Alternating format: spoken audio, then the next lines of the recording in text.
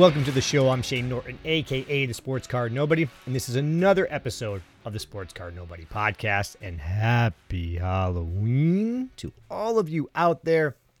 I am recording this on Halloween night. What a fun, awesome holiday Halloween is. I adore this time of year. I adore the decorations. I adore the spookiness and the horror movies and all that. Sign me up for October all day. I am just so in love with October. I am in love with everything about this time of year. I guess except for the fact that we are headed towards winter. Deal with that. You know, I lived out in LA for 10 years for a reason. I kind of like the nice weather. But anyway, Halloween is not one of my complaints about this time of year, though. Had a blast. This was a really fun night. My daughter was dressed up as Toothless from How to Train Your Dragon. Her little brother was dressed up as Stormfly, I think, is one of the other dragon from How to Train Your Dragon. We did the trick-or-treating thing, walked around the neighborhood, said hi to a bunch of neighbors, got a whole bunch of candy. I'm actually recording this a little bit later, kind of catching up because of the Halloween festivities that we partook in. And it was a blast, man. My daughter was so adorable out there. My wife actually makes the costumes every year. My wife is extremely talented artist. She's very creative, very crafty, very creative, like I said. And she has been making Halloween costumes for years. They're always just incredibly well done. My wife is amazing. She's an amazing mother, an amazing wife, an amazing person. So she just crushed it with the Toothless costume and the Stormfly costume. Really, really fun night for the Nobody family out there. But yes, so I am recording this after all of the Halloween fun, after the Halloween movies we watched before bedtime and all that kind of stuff. So I am playing catch up, but I am going to lean into the Halloween fun a little bit on this episode. I am going to talk about, as my main topic, hobby fears. It's October. We love to get scared. We love to get spooked. So why don't we address some of the hobby fears that, if you're anything like me, you might have experienced or are experiencing right now?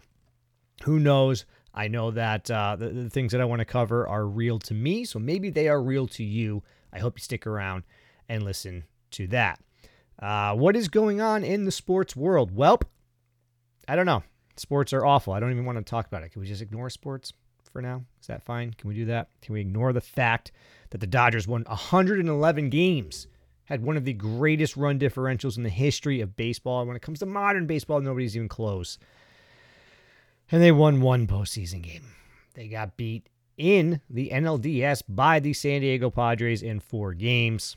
It was brutal. They could not hit a lick. They could not knock in anybody from scoring position.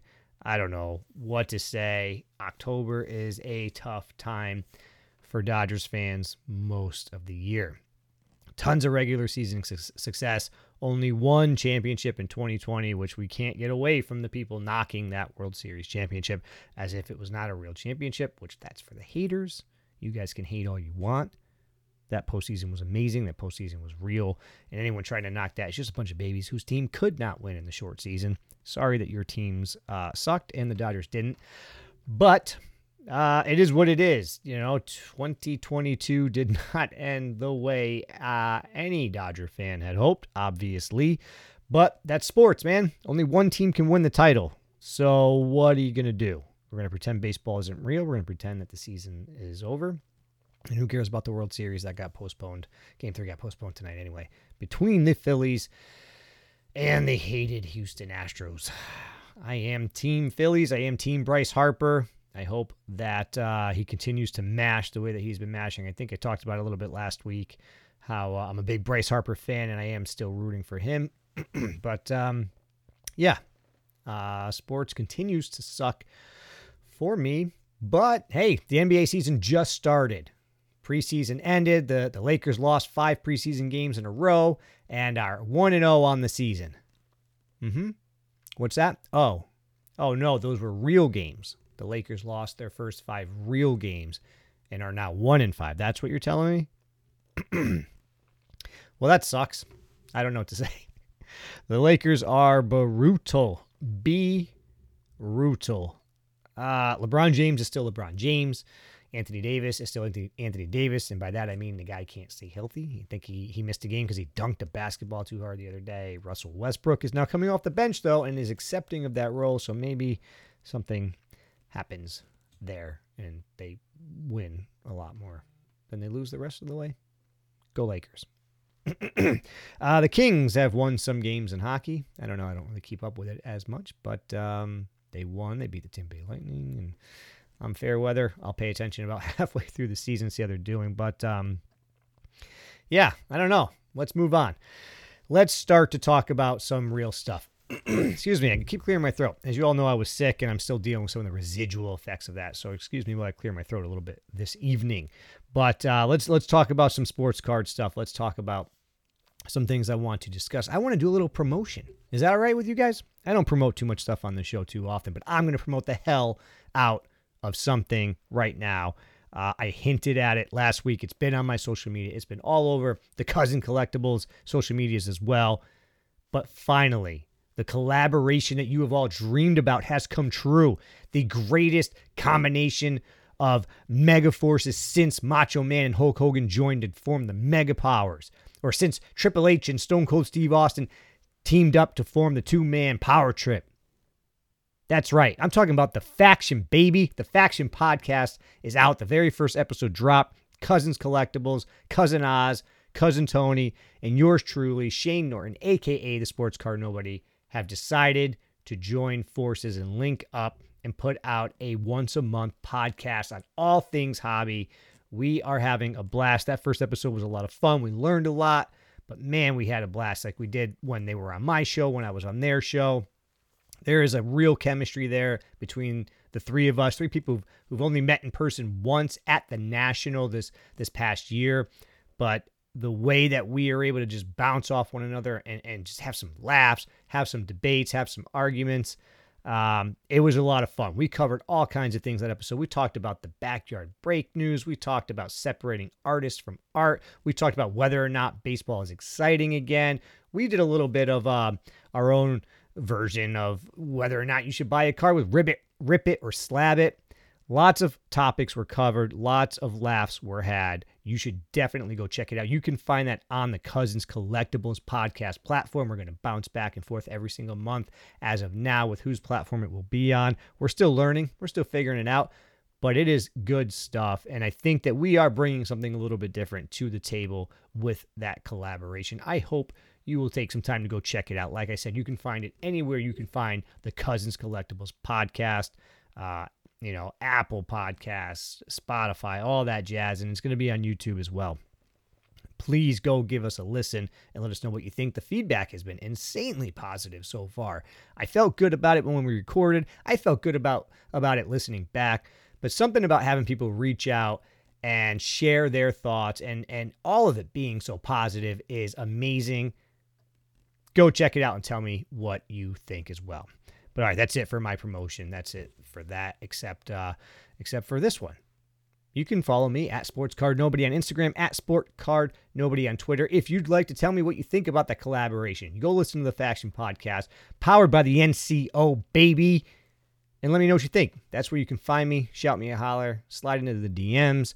I have been trying desperately to keep up with the DMs as I've been falling behind with all of the things going on with me. You can listen to last week's episode if you'd like to know more about that. But why don't we move on? Why don't we get this train rolling and get the show on to something I know you all like tremendously, and that is my kickoff. I have a fun kickoff tonight. Before I get into the main topic, before I address our hobby fears, I want to talk about some fun October stuff. It is still October as I'm recording this. Before this ends, we will what am I trying to say here? We're still in October. When this ends, it'll be November. You get what I'm trying to say.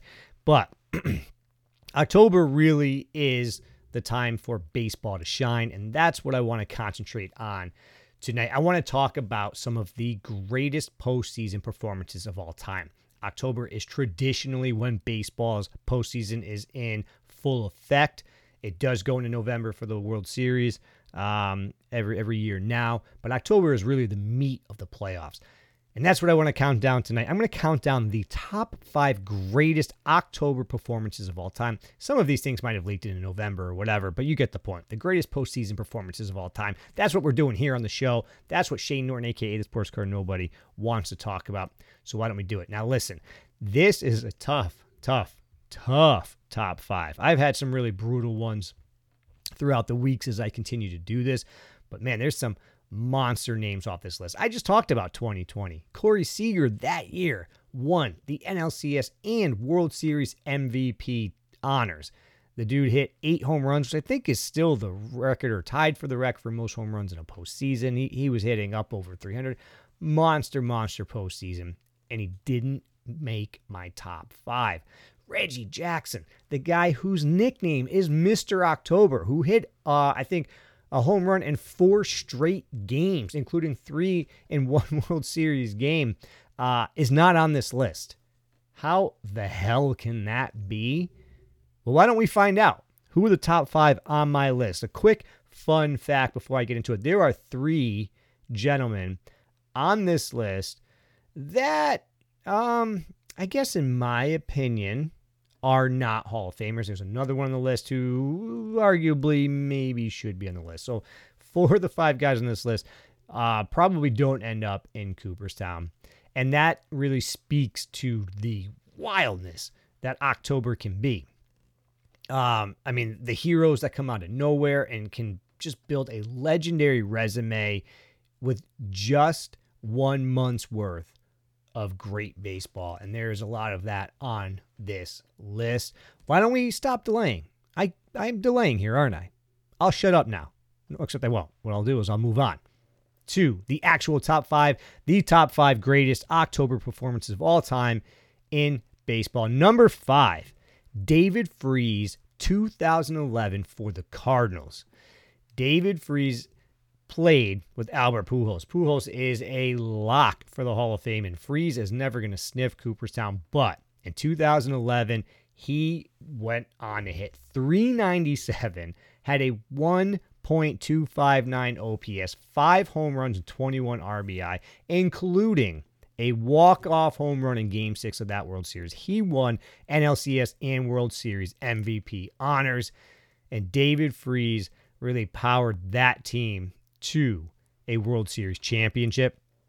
And here he is on number 5 on the list for one of the greatest Octobers you're ever going to see. You should definitely go look what the dude was doing that year because it was off the wall. And that brings us to number 4, 2011 for the Arizona Diamondbacks. There's actually 2 guys that would have an argument for this list, but one clearly shined over the other, and that is Curt Schilling. Curt Schilling also had the amazing bloody sock moment in 2008 for the Red Sox, but his 2001 heroics for the Diamondbacks tallied out at 48.1 innings pitched. He had a 1.12 ERA. He threw 3 complete games, had 56 strikeouts, gave up just 25 hits and 6 walks, and really was the heart and soul of getting that 2001 team over the hump that was that 2001 Yankees team. That series went 7 and ended with an insane walk-off hit by Luis Gonzalez. But the heroics of Schilling and also Randy Johnson in that series were just insanely iconic and legendary. But Schilling deserves the honor of taking down the number 4 spot for greatest October performances ever, and that is where he lands.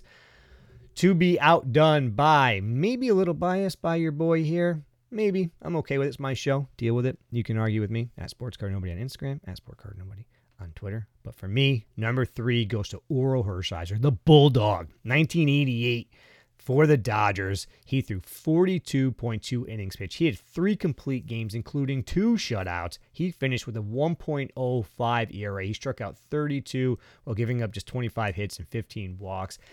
The Bulldog was on a different level of dominance in that 88 World Series. Everybody remembers the Kirk Gibson home run. I've talked about it a lot on the show, obviously, because I'm a Dodgers fan and I'm a baseball fan. One of the greatest home runs in the history of the sport, in the history of the World Series. But what Orel Hershiser did gets lost in the shuffle because he just carried that team to an improbable World Series victory, especially as massive underdogs against the Mets in that NLCS, and then again massive underdogs to the A's in that World Series. But the Bulldog powered through and lands not only as a World Series champion, but as number 3 on the nobody's list of greatest October performances of all time. But he was outshined by the only guy who's in the Hall of Fame on this list as of now, and that is the Poppy, David Ortiz, for the Red Sox in 2004. This 2004 playoff performance by the team and by Ortiz is without question one of the greatest stories in the history of the game. The Red Sox had not won a World Series in like 100 years or whatever. It was like 80-something years at that point. And they went into that ALCS losing the first 3 games to the hated Yankees. They were down 3-0. Ended up becoming the only team ever to overcome that deficit, got to the World Series, and finally ended the curse of the Bambino. And David Ortiz was the insane heart behind that, hitting 400 for the playoffs. He had a 1.279 OPS. He had 5 home runs and 19 RBI. And as a DH, has found himself in Cooperstown. And that 2004 season is a huge reason for it. He became known as one of the most clutch hitters in all of baseball at that time. Lots of debate if that's even true. Whatever. What he did in that particular postseason cannot be denied.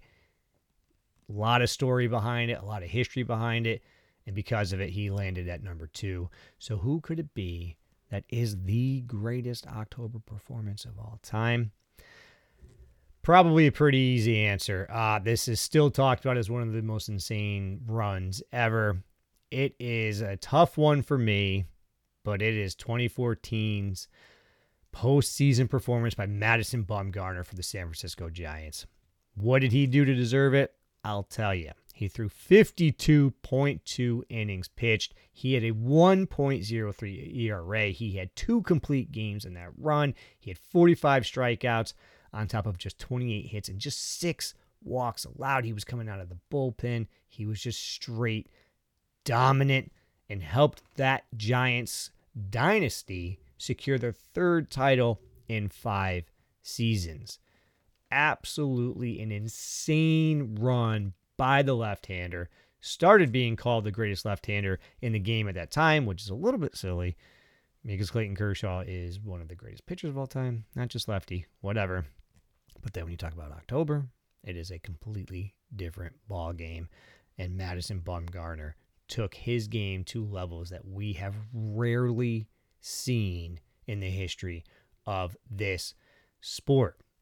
So congratulations, Madison Bumgarner. Not only did you win a World Series ring in 2014 because of what you were willing or able to do, but you also land number 1 on the nobody's list of greatest October performances of all time. Huge accomplishment. Congratulations to you and your family for being mentioned by me. What a run that was. As much as it pains me to say, as a Dodgers fan, what Bumgarner did is one for the ages. So why don't we talk about the cards for the guy that finds himself at number 1 on the spot? He's a pitcher, so he doesn't get a lot of love. And quite frankly, outside of what he did in the postseason, his career is going to fall short of Cooperstown. Maybe gets a little bit of a nod because of the October accomplishments alone. But his regular season has numbers don't really put him in the upper echelon of greatest pitchers. Just being completely unbiased here. This is true. Go look it up. He got a little overrated because of the October run. But all that is to say, he's a pitcher. He definitely is not amongst the greatest ever. So he doesn't get a ton of love from the hobby. So you can find some of his stuff relatively affordably. One of his most sort of sought after rookie cards, this is actually a prospect card. This is 2008 Bowman Chrome Prospects. It's numbered to 500. You can find, just most recent sales of that were right around $60. It's an autographed card. Nice looking card, but extremely, extremely affordable. I think there's even several that the asking price is even a little bit higher on eBay right now, but I'm sure you can get it lower based on comps. You can also look to get a little more of a rare version is the X Fractor. That one is numbered just to 250, and there's hard to find sales on that one recently, but there are asking prices around 250 to 500 based on grades and whatnot. But again, really, really affordable, and likely you can OBO that down to a lot lower of a price. Now, as usual, I try not to just talk about rookie style cards. I try to talk about even more modern or more relevant cards, and for me, relevant for this particular countdown would be the 2014 season. That is the year that Madison Bumgarner etched his name into the history books, into the lore of baseball. And you can find some monster stuff from that year. If you're a Bumgarner fan, if you're a Giants fan, and you want to sort of have something to represent that run and that World Series title, right now, or most recent sales, there's a 2014 5-star baseball numbered to 25. That's an auto card by Topps. That thing sold for $25. Then there's a 2014 Topps Tribute numbered to just 35, again with a really nice autograph. I believe that one is on card, and that one had sold for $56. So if you want to represent that year and that World Series ring, you can find something that will just scream and just pop in your collection. Go check it out. Not a lot of love for pitchers in the hobby. Not a lot of love for Bumgarner specifically as well. So if you're a fan, if you just want something, you can definitely get a gorgeous piece to add to your collection. And I would love to see it if you do. But why don't we recap real quick the top 5 greatest October performances of all time. A lot of people got left off this list. That was hard for me. I would love to hear your thoughts and opinions, but to recap it, number 5, David Freese, 2011 for the Cardinals. Number 4, Curt Schilling, 2001 with the Diamondbacks. Number 3, Orel Hershiser, the Bulldog, 1988 for the Dodgers. Number 2, David Ortiz, 2004 with the Red Sox. And number 1, Madison Bumgarner, 2014 with the San Francisco Giants as they wrapped up their 3rd title in 5 years. That's the countdown. That's my top 5, and that's the order. Let me know what you think. I would love to hear it. I would love to see what you think.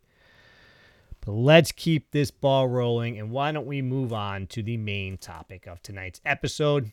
Like I said, it's Halloween. I love this time of year. I wanted to try to do something somewhat related to this time of year, the spirit of the season, and I thought it would be fun to discuss some hobby fears.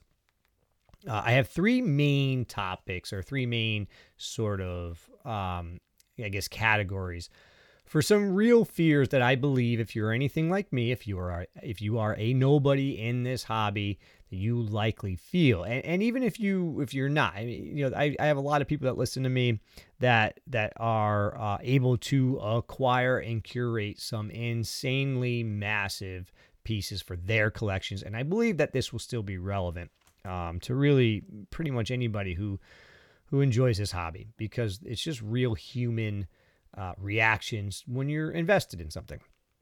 So let's just get into it. There's 3 main topics, or 3 main categories of this topic I want to discuss. 3 main fears. One of the most prevalent one is the fear of missing out. It's pretty obvious what that means, right? Some new product releases, we'll talk about Topps Transcend, or I'm sorry, Panini. I'm losing my mind here. Panini just dropped the Impeccable line for WWE, and that thing is hot right now. Lots of cards selling, and even I've been interested in trying to get my hands on one, and people right away are saying, pump the brakes, wait for the hype to drop down. Rob Gerard, the sports card therapist, just hit me up on, or responded to a comment on Twitter about it, right? Slow down and let the hype wear off. We saw this big time, huge, with the Panini Prism release that came out months ago now. The hype on that was through the roof. Boxes were selling at like close to the $1,500-$1,600, and now you can find them for probably $300, $350 maybe. It really came down. And a lot of that hype, a lot of that feeling of I've got to have this is really that FOMO, that fear of missing out, this fear that things are going to sell and they're going to be gone and you're not going to be able to get them again. These boxes are selling out left and right, and if I don't get one now, it's going to cost me 2x, 3x, 10x later to try to get a box because we have seen that. We have seen products release and the initial hype isn't quite there, but then after months and years, the prices just continue to climb and climb and climb, and all of a sudden it becomes unattainable. Or you missed out on a big opportunity to flip and invest and make money off of it. We saw this big time with F1. When the first F1 product released a couple years ago, it came out at a fairly expensive price. And a lot of people were saying, there's something here, there's something here. And before you knew it, that the prices in those boxes had gone through the roof and it almost became unattainable for so many people. Now, there has been some regression. We've seen it throughout the entire hobby. We've seen a lot of things come back to earth a little bit. But nonetheless, this idea that if I don't have it now, if I don't get this and other people do, I'm not going to be a part of that community. I'm not going to be able to make the same money or have this piece that I can have in my collection. And that's a real driving factor to why we make some of the decisions that we make. Sometimes we're driven by this fear of missing out to make an illogical decision. Maybe we overextend ourselves. We throw something on a credit card because we think this is just the way that I can do this, the way that I can afford this. I'm going to buy this, and boom, I make this big purchase. And then later on, that fear of missing out, if that FOMO is the driving factor behind a decision that you are making when you are purchasing something for your collection, for your investments, whatever it is very, very likely that FOMO is going to later turn into some sort of regret, some sort of empty feeling, this idea that you feel unsatisfied by a purchase.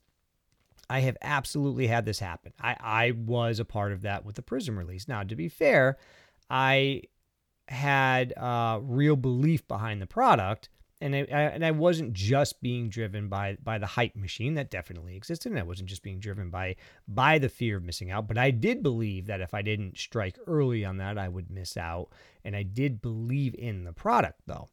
But in the end, the prices really came down, and by the time I moved out of that product, I had lost money and I moved into some other things and I was able to make a trade out of it.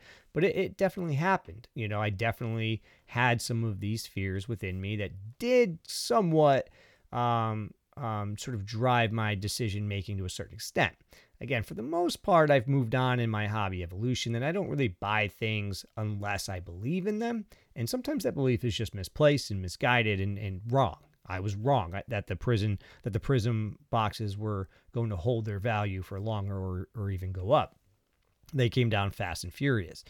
And that happens. You play the game, you get burned. What are you going to do? You try to move on from it and try to just kind of pick your head back up and keep moving. And that's what I did through my Prism release experience.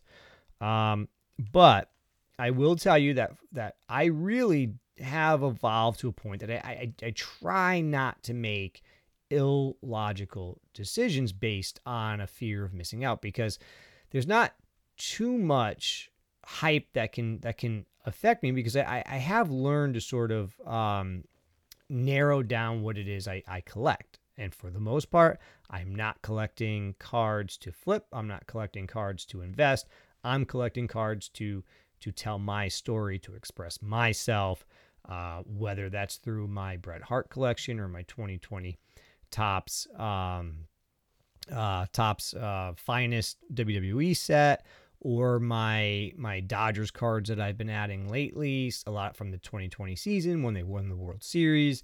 These are things that I'm driven by my own passions and my own loves and my own stories that I want to tell about myself and about the things that I enjoy. So I'm not necessarily being driven by any sort of hype machine on those, and I'm not worried necessarily about missing out. There is always the possibility that you can miss out on a rare card, though. And this has happened to me recently twice, actually. There have been two worthwhile, to say the least, Bret Hart superfractors that have moved that I haven't been able to get my hands on. As a Bret Hart collector, I definitely had the FOMO one of them I actually didn't even get a chance to get. I've talked about this, the Finest superfractor version. I didn't even see it before it sold, so I never got the chance to have the FOMO. But But the second one that sold, when it first popped up, I was looking at it and I was trying to figure out how to make it work. And really the reason it didn't work out is because of the price. It was out of my nobody price range. But I 100% was trying to figure out how to finesse things, how I could move things, how to be somewhat very aggressive to get my hands on that card, because I believed that once it sold, I would never, ever get a chance at it again. We will see if that's true. It did sell, but I have hope that I actually might have some chance at it in the future. But regardless, FOMO was definitely pushing me to try to figure out how to change some of my decision making to get my hands on that card. And to be perfectly honest, had I been able to make that work, I would have been super thrilled, and it's highly unlikely that regret would have set in, because that is a card that really would have fit within my collection so perfectly. It wasn't something that I would have been necessarily worried about value crashing or something of that nature. I mean, of course, and this, I actually will talk about this a little bit later, but if all of a sudden that card was 50% of its value and I could have gotten it 6 months later at 50%, that would have been a bummer. And the FOMO would have been the reason I would have bought it at the higher price. But when you're talking about something that rare, it's kind of a tough one, because that card may not sell ever again, at least publicly. So we will see. So FOMO is super common. I mean, it's common in every aspect of our lives. It is such a real thing we hear all about. And there's a reason FOMO is, that little saying exists, that fear of missing out is so prevalent throughout our lives and throughout this hobby. But I encourage you, if you find your lane and you find the things that you're collecting and curating and acquiring for reasons beyond financial gain, and you're doing it for passion and you're doing it for love, FOMO is going to grab a hold of you less and less and less, because you're not going to care that you miss out on a big brand new release, because that release doesn't fit what you do. It doesn't fit your collection if you are a super collector of a particular player, wrestler, pop culture icon, whatever it might be. When you have your lane, you're going to be a lot more focused, and you're going to feel the effects of FOMO a lot less. Moving on to the next one, and this is a big one that I have 100% felt quite a bit, and that's a fear of relevancy. When we collect and we become a part of a community and we become a part of this hobby, we see what other people are doing. We join our different groups. We join our different, or we follow different people on Twitter. We follow different people on Instagram. We start listening to content. I mean, there's folks who are listening to me right now who have shared some of these concerns through different conversations that we've had. So what I am talking about here is fear of relevancy. And when we see all of these different people collecting what they collect, we start to wonder and question if what we are doing is relevant. Does anybody actually care beyond ourselves? When I share a new Topps Finest card, which I haven't in a while, you may have noticed, and I'll talk about that a little bit later, but when you're sharing something new on Instagram and maybe you only get a couple likes and nobody really comments and you don't really get any real response towards what you're sharing, you might start to wonder if people care. I've done it quite a bit. I've shared stuff on Twitter. I've shared stuff on my Instagram. And I sometimes wonder, man, does anybody even like this card besides me? Am I all alone in that?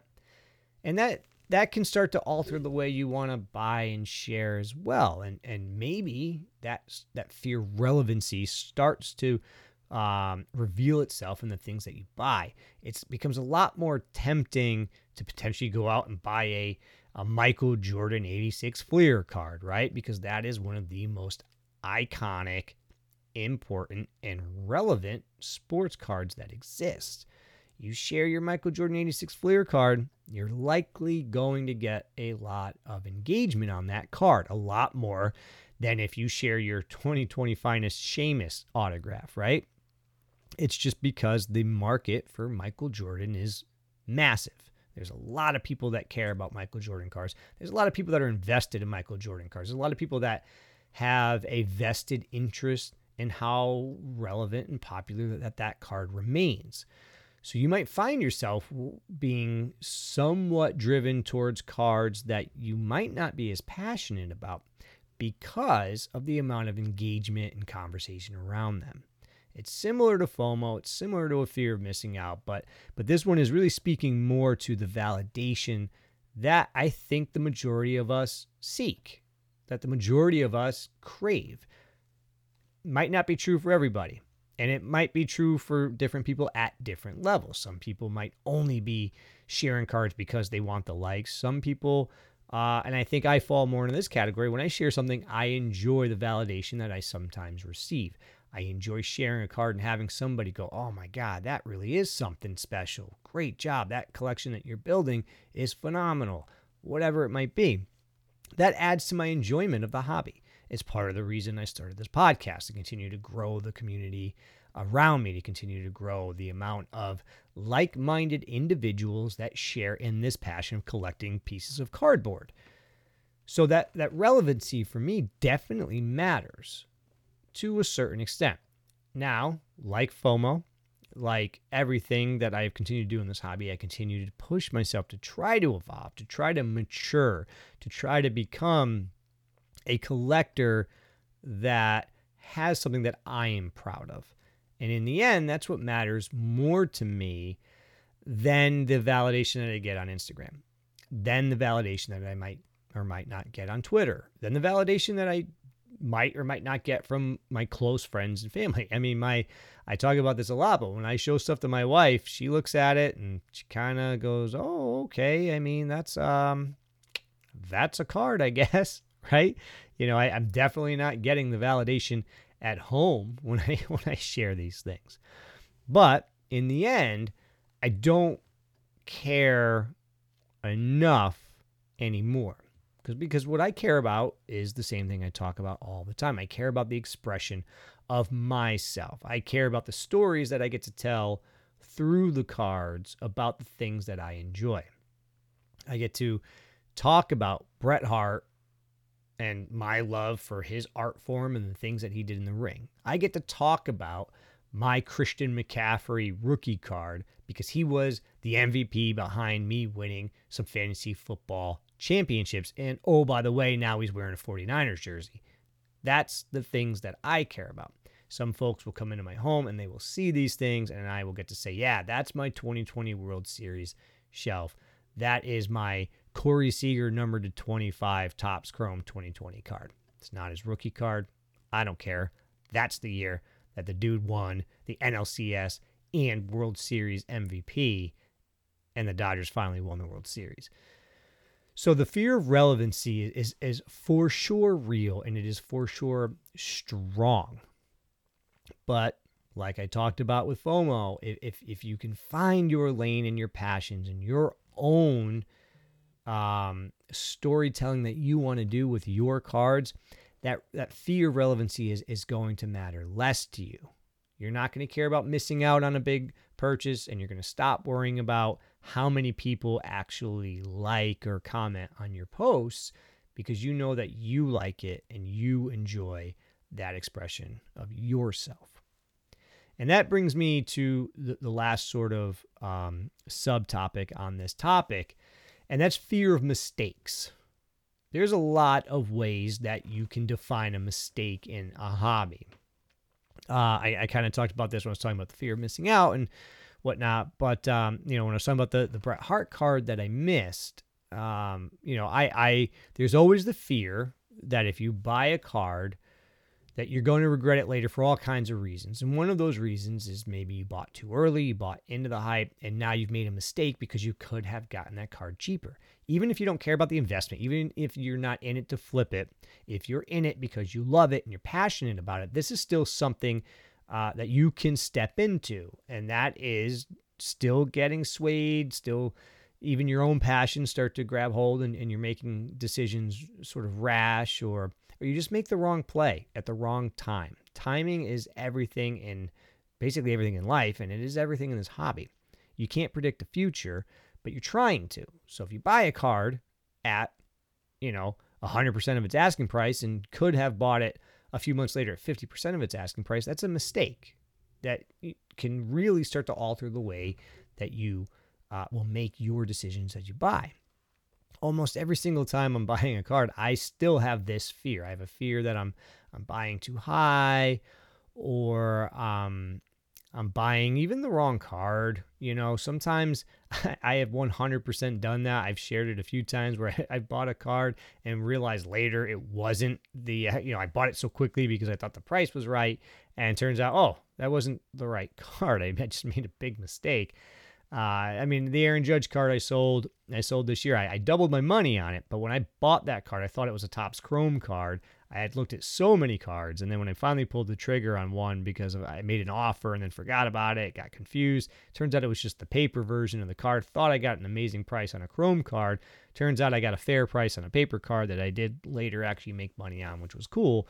But mistakes happen in all different ways. They happen in the way you negotiate. They happen again because of the timing, or they happen just because you read something incorrectly, whatever it might be. And this fear of mistakes can really start to slow you down when you're trying to purchase something, or make you talk to yourself a lot more about it than maybe you would. And then the card sells. If you're really worried about trying to get the best possible price on something, sometimes we're afraid that, yes, I'm going to buy this. I could buy it right now at this buy it now price, at this bin price. But if I see it later at a cheaper price, I'm going to be mad at myself. And while you're mulling that over overnight, you sleep on it, you wake up and the card is sold. Now it's gone. And now you have to hope that you see it again. You have to hope that you see it at a price that you like. Now, this is one that I absolutely still struggle with. And I have not evolved to a point where the fear of mistakes has really started to lessen for me. I believe that I've mitigated fear of missing out. I believe that I've mitigated fear of relevancy. But fear of mistakes still affects the way that I negotiate almost probably every single time.